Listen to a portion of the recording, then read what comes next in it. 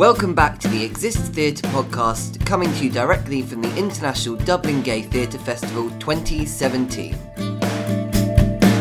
We're here in sunny Dublin in our lovely, comfortable Airbnb to bring you all the news from the festival so far.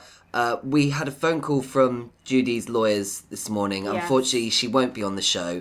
We're to stop calling her house. Yeah. She's not interested. No, yeah, we could have a lawsuit on our hands, so we're just going to back off now. So sorry again, Judy. Apologies. Yeah. We love you. We do. So we've so far had a really good run. We've had some great audiences. Even better, we've had some brilliant reviews so far. Yes, so we told you about our 4-star review the other day, but we just had another 4-star review, which we're thrilled about, from the Arts Review. They said the show was powerful, gripping and intelligent, which is nice. It is nice, love isn't that. it? They also said a potential underground classic. I'm obsessed with that quote. I love that. I'm going to tattoo that on my face. I think you should. I think that everybody will know. I'll take that, please. Thank you. We also had another review from No More Workhorse blog. They don't star rate on their blog, but they said an unflinching, honest piece of theatre, which is great. Yeah, we like this. I'm really pleased with the reviews, because one thing that's really coming across is that everything I think we wanted to show in the piece is coming through. Yeah, people are understanding it, and at a level that we were worried because it does change from you do flashbacks and you can take what you want from the show. Yeah, definitely. You can look at it on its total face value, the story we're telling, which is fine. Yeah. I'm perfectly fine with people doing that. But the reviewers have been able to see the layers underneath absolutely. that, which is really nice that that's being appreciated. Yeah, well, they've been getting it spot on, which means that you're doing something right. So, yes, hopefully. Yay. So come and check us out in Bleach, playing at Outhouse until the 6th of May, on at 9 o'clock every day, and we've got a 2:30 matinee. So come and join us before we have to go home. Oh, no. I want to stay forever. But we're still having an absolutely brilliant time. Yeah. And we've got some more interviews to share with you today. Yes. So today we're going to be hearing from both sides now. But first, we've got a lovely, interesting, well, fascinating really, interview with Stephen Fales about his play, Confessions of a Mormon Boy. So now we're joined with Stephen Fales, who is performing Confessions of a Mormon Boy at the Teachers Club. Will you tell us? A bit of an unfortunate name. Well, yeah, once your name is Fails, there's nowhere else to go but up. This is true. I so, like that. you can say never fails to, or when all else fails. But yeah, it sounds as bad as it sounds. But it sounds like you're not failing with this show. No, sounds like we're succeeding. Well we are succeeding, and so we're here in Ireland, and I'm back after I was here 9 years ago, so I'm back. So top of the Mormon to you. Yeah. So will you tell us a little bit more about your show? We can't wait to hear about it. Well, it's a story of extremes, and what is it to find a middle ground? So that's where I'm at in my life. Where's just the middle for me?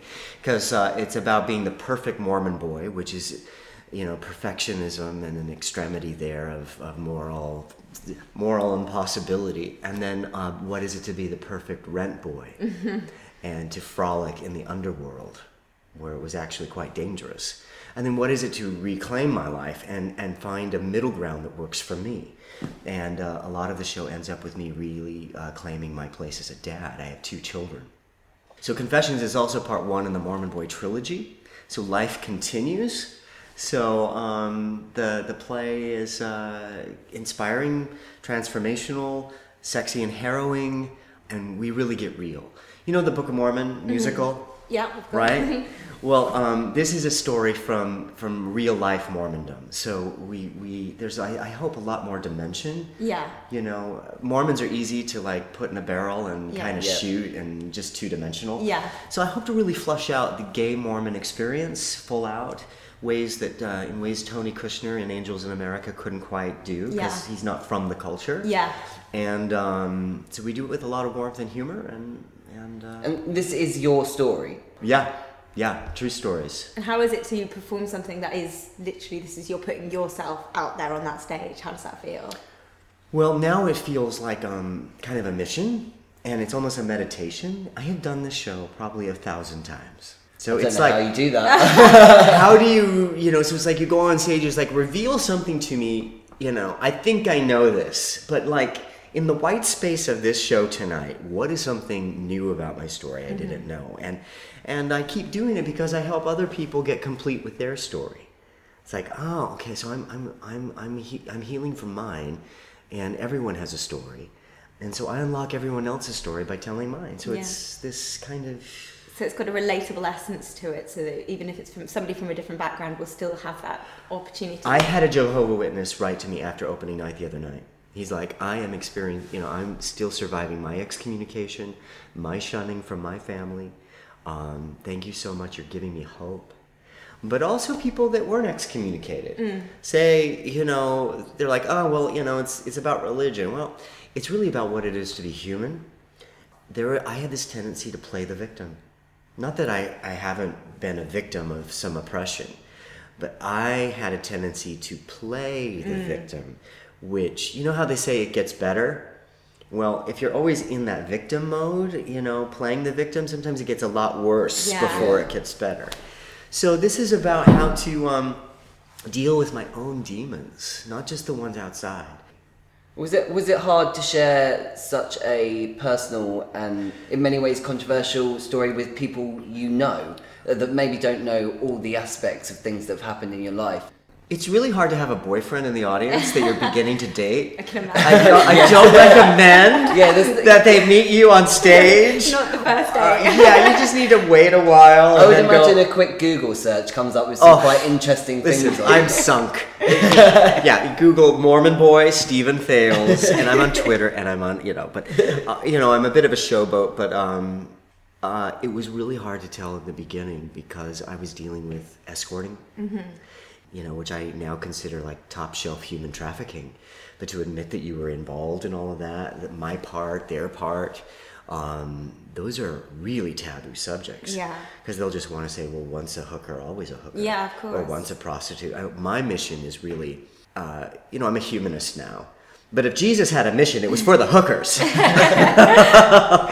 It was to free the hookers.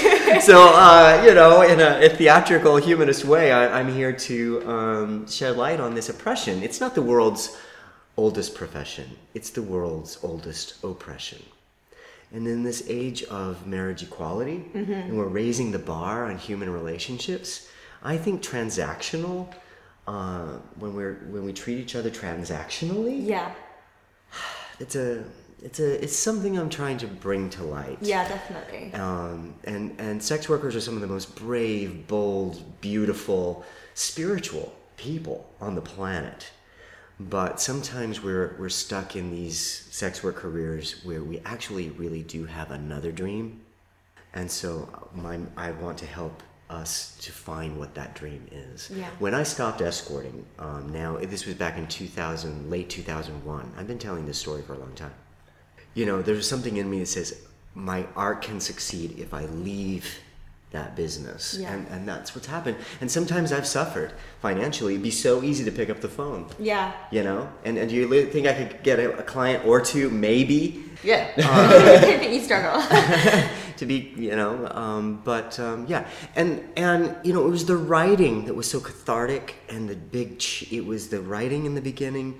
That was the real catharsis. And now, you know, I was a trained actor before my life nosedived, and then I literally rewrote it. And now it feels like an old friend, a good play. I've dusted it off. Yeah. And I'm bringing it back. Yeah. What was the creative process? How long did it take to sort of get that?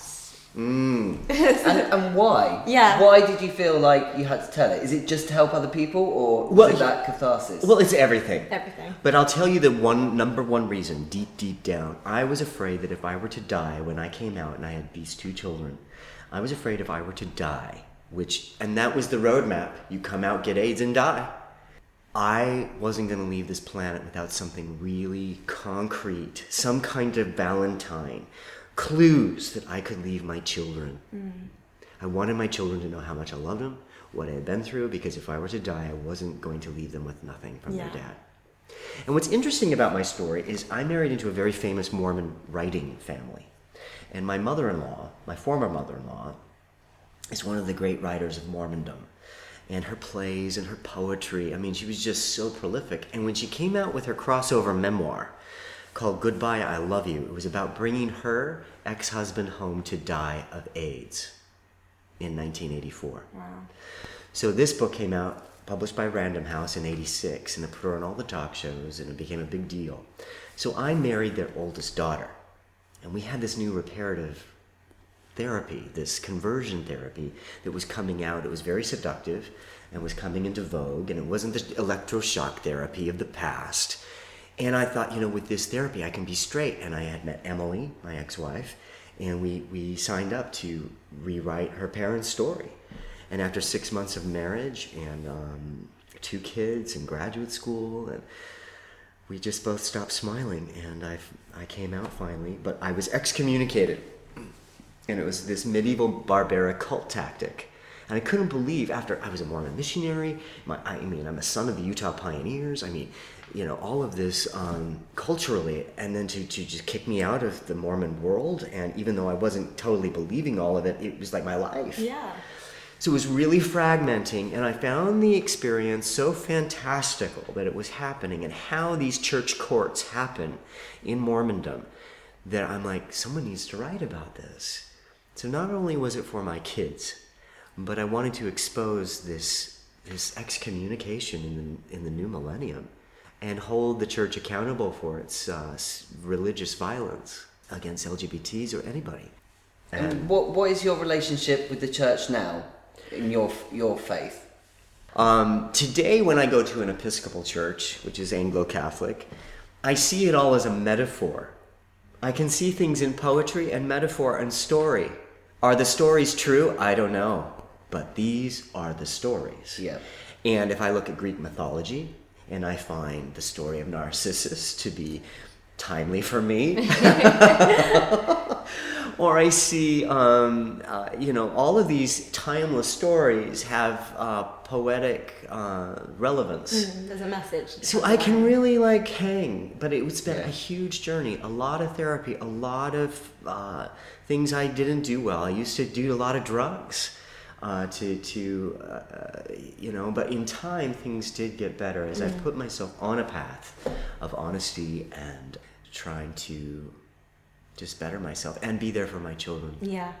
And my son just graduated from college on Saturday. Oh, wow. So immediately following his graduation, I got in a car, drove to Vegas, got my flight, and it's just been a whirlwind. And so now we're doing our 3rd show tonight, and we're selling out. Brilliant. Busy man. And everyone is so friendly here. Everyone is friendly here. It's just like Ireland. I'm like, I needed this. Yeah. I thought, Utah's really friendly. Yeah. But Ireland? It's ridiculous. It's mad, isn't it? You go down the street and everyone says hi to you. It's really like a different world. Yeah. Even in Salt Lake, they're not this nice. Yeah, it's a pretty Dublin's a really special city. We've always really enjoyed it here. Yeah. I feel like we could just talk to you for absolutely ever. But obviously you wouldn't be able to get to your show if we did. So we should probably let you go. But okay. We'd like to ask you to, if you can, I'm sure you'll be able to, put your play into 3 words that would describe it best. Mercy, justice, and miracles. That's beautiful. That was not what I expected. No, I like that. Yeah, it's amazing. Tell us again when you're performing, where. Well, I'm at the Teachers Club, so go to the website for thegaytheater.ie. And you'll see Confessions of a Mormon Boy. We have a lot of seats left on the matinee, so we need to fill that. It's Saturday at 2:30, I think. So, and I'm Stephen Fales, F as in Frank, ALES on Facebook, Mormon Boy on Twitter. You'll find me online. Just Google. Just Google the guy. Yeah. Well, thank you so much, and have a brilliant rest of your run. And I'm sure we'll see you soon. Thank you. Yes. Cheers. Thanks so much. So that was Confessions of a Mormon Boy. We absolutely loved chatting with him. It's absolutely fascinating. Yep, so go and find out the full story for yourself in his show. He's a lovely, charming, interesting man. Honest. And it will probably be nice for you to look at him as well, because he's a rather good-looking man. Yes, he is. He's pretty gorgeous. So we've mentioned a couple of times how happy we are with our Airbnb. This is probably because we've stayed in some pretty shady places in the past. So where have we stayed? In Edinburgh is really where we go away to most. Yes. I mean, our first place that we stayed in was how far out of the city? I think it was probably about 3, maybe 4 miles. We were by the sea. We were by the sea. It was cheap, which was good. Yeah, it was cheap. But that year we had no money and we couldn't afford to even get the bus into town. So we had about an hour walk to town. And our show was at 11 o'clock in the morning. Yeah, and why? I know. Why was it? Don't know. It's a show about drugs and sex and violence. But... Yeah, you can tell we knew what we were doing with that festival. And of course we wanted a flyer in the morning, which obviously the mile would be dead then, but we'd obviously have to get up and like march off. We were getting up at like 6, and then of course you can't pop home. No. So we were exhausted that whole time. We were probably really fit afterwards though. Oh yeah, probably. Dublin, we stayed in... A hostel. The hostel. Well, that was fine, because it was very central, but... It was lovely and central. You don't feel as comfortable, do you? A hostel's a hostel, isn't it? Yeah, you can't, like... There was 4 of us in one tiny room, so there was nowhere beds. to hang out apart from the communal areas. Yeah, so that wasn't... It was, it was fine. It was what it was. Yeah. And then, of course, it was back to Edinburgh. Back to Edinburgh, because we're always going back to Edinburgh. Every time. In a lovely flat, right in the centre of town. So central. Probably like a minute walk from Assembly Gardens. Yeah. It was so nice location-wise. But we did get a phone call from our landlady literally like the day before we were going to show up saying, oh, by the way, I've double booked this accommodation, so you're going to have to share with someone else. And...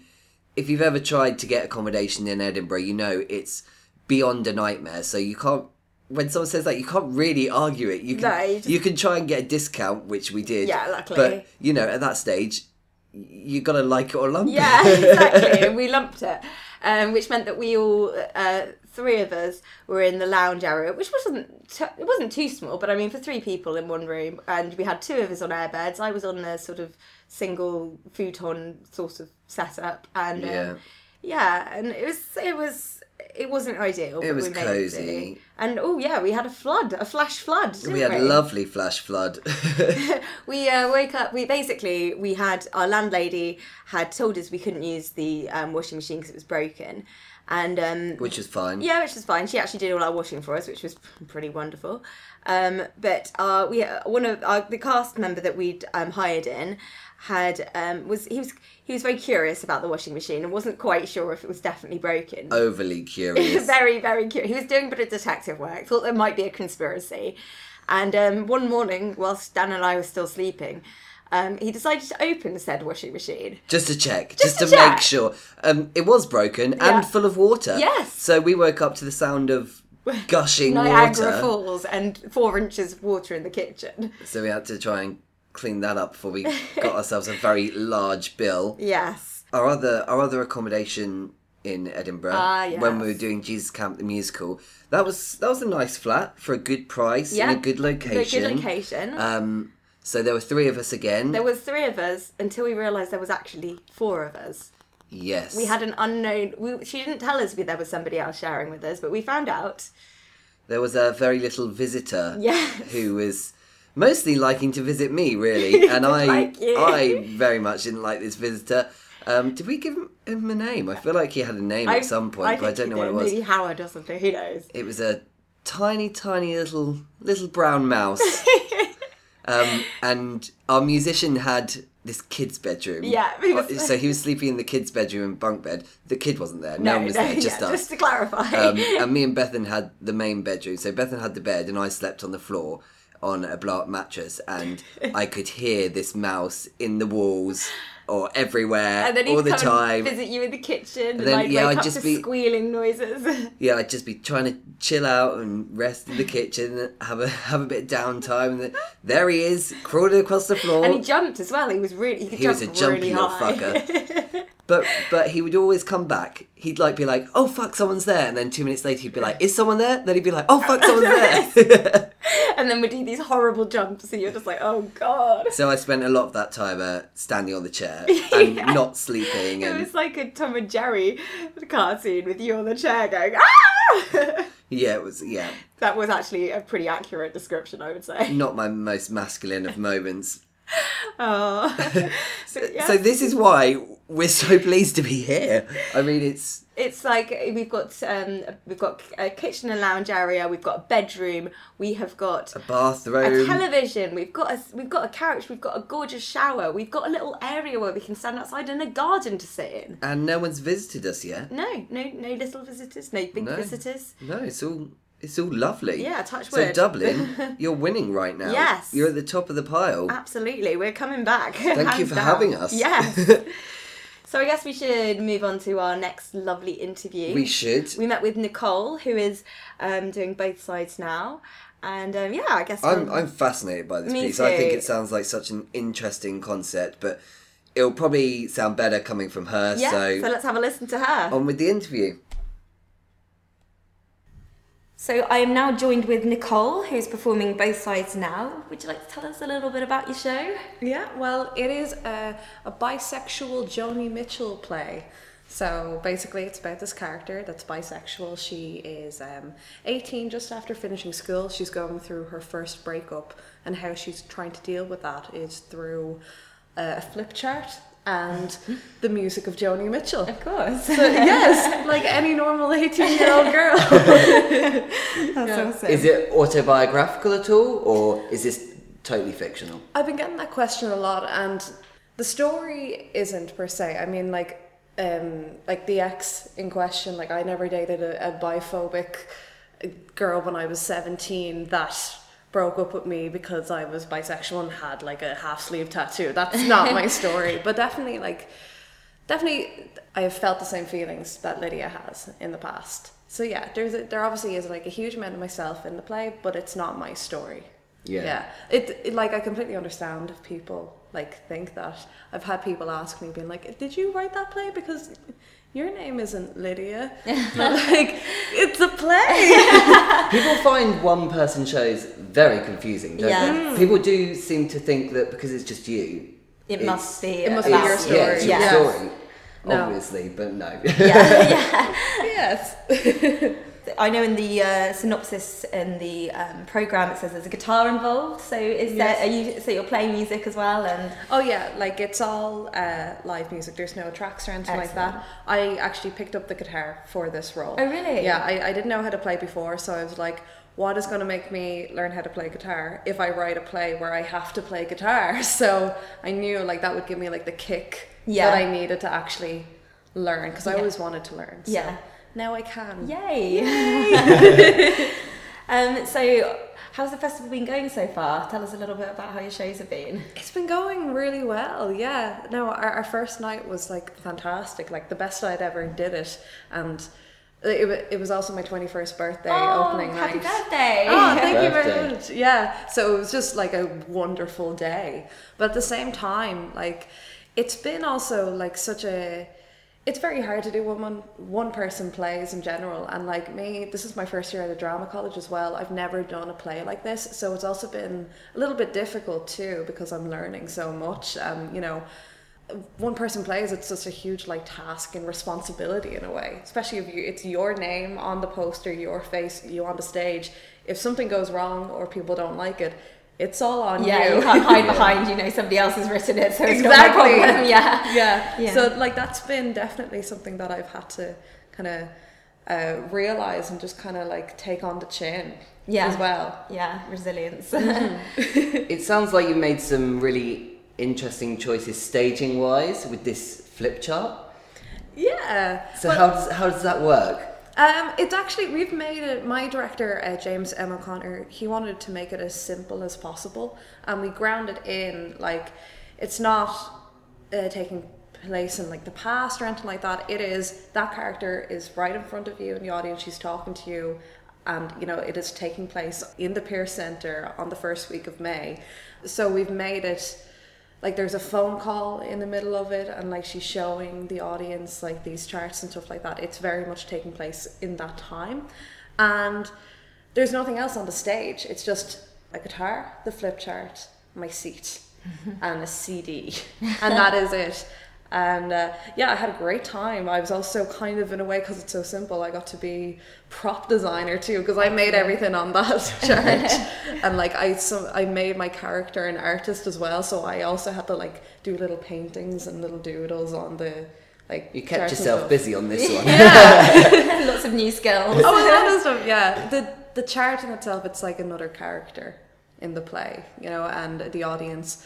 It's a great little like relief for me and the audience that I can do little we do like a running theme of, because we kind of play on that kind of thing where people think you have to pick a side if you're bisexual, you know, like are you straight, are you gay? So I actually do like a roundup of, okay, reasons why I'm actually gay, reasons why I'm actually straight, and it's great for me to be able to turn away and just refer to something instead of just rolling on the top of my head, and it's great for the audience to look at something else other than my face. Yeah. Is there a particular reason why it's Joni Mitchell? Well, that is like a part of the kind of where the autobiographical part comes in, because I remember going through a breakup and also discovering Joni Mitchell at the same time, and just listening to her songs and just relating to like the words in the Blue album specifically, which the play is kind of based around. I don't know, to be honest, I like the fact that the name of my play is a pun. It's Both Sides Now. Yeah. It's a play about bisexuality. I kind of thought of that and I was like, can I write a play about that and just put Joni and bisexuality together? It's so ridiculous. Like, I'm in love with the tagline of this play, which, as I introduced, it's a bisexual musical play set to the music of Joni Mitchell. When I was sending out like my press releases and stuff, anyone I've said it to, they're like, that sounds interesting. At least gets your attention. Cause it definitely does that, yeah. Have you got plans to take it elsewhere after this? I didn't realise, you know, before applying to Dublin Gay Theatre Festival, the amount of other queer festivals that are around there. So I've seen all those more options for me. So I want to take it further because I've worked on this for a while now, and I kind of don't want to give it up. I spend all those hours on the chart, you guys. What am I going to do with it? Take it elsewhere. Yeah. So you say you've spent quite a while on it. How long was this creative process? I first thought of Both Sides Now 2 years ago when I first started drama school. So it took that long for the idea, and then, you know, I was acting and like finishing, like getting a college degree, and then I picked it up again. I kind of like, it was great actually that I was able to kind of mull over the ideas and, you know, in my head of the play for that amount of time. So I really got to have like I got to really properly think about the plot and how to do it as best as possible. And obviously whenever I listened to Joni Mitchell, all I could think about was the play for the past 2 years. So I picked it up after I finished college and then just got a draft in, sent it out, and just finished it and sent it out into the world. And here it is. Yeah. Cool. So if you can, could you put the play into 3 words? Okay. Tricky one, I know. I was trying to do like a B kind of theme, so I was like broken heart, bisexual, Joni Mitchell. I'm going to give you that. I think that Joni Mitchell. Perfect. Well, if you could just let us know again when you're performing, what time, where. So we're going to be on for the rest of the first week of the festival. So that is in the Pierce Centre on Pierce Street, 27 Pierce Street. And it is on at 7:30 p.m. We're also paired with Wasting Paper by Liam Moore, which is another great play. Both plays in the double bill are written by young female queer writers, so we're getting that representation out there. And we also have a matinee on Saturday at 4 p.m. So yeah, running until Saturday, guys. 7:30. Get your Joni Mitchell fix. Yay! Awesome. Thank you so much for joining us. Thank you. So that rounds off our chats with the cast for this week's festival. I'd just like to say a massive thank you to everybody who joined us. It was so great to meet everybody and so interesting to hear about these awesome plays. And you can book tickets for all these shows that are running till Saturday 6th at www.gaytheatre.ie, including our show Bleach. Yes. Don't forget to see that one. Don't forget. And our next podcast will be talking about the exciting, awesome shows for next week, so don't miss that as well. Yeah, because the festival continues running until the 14th of May, so you've got a whole new programme next week to get stuck into. So, well, thanks for listening, guys, and we will talk to you in the next podcast. Bye.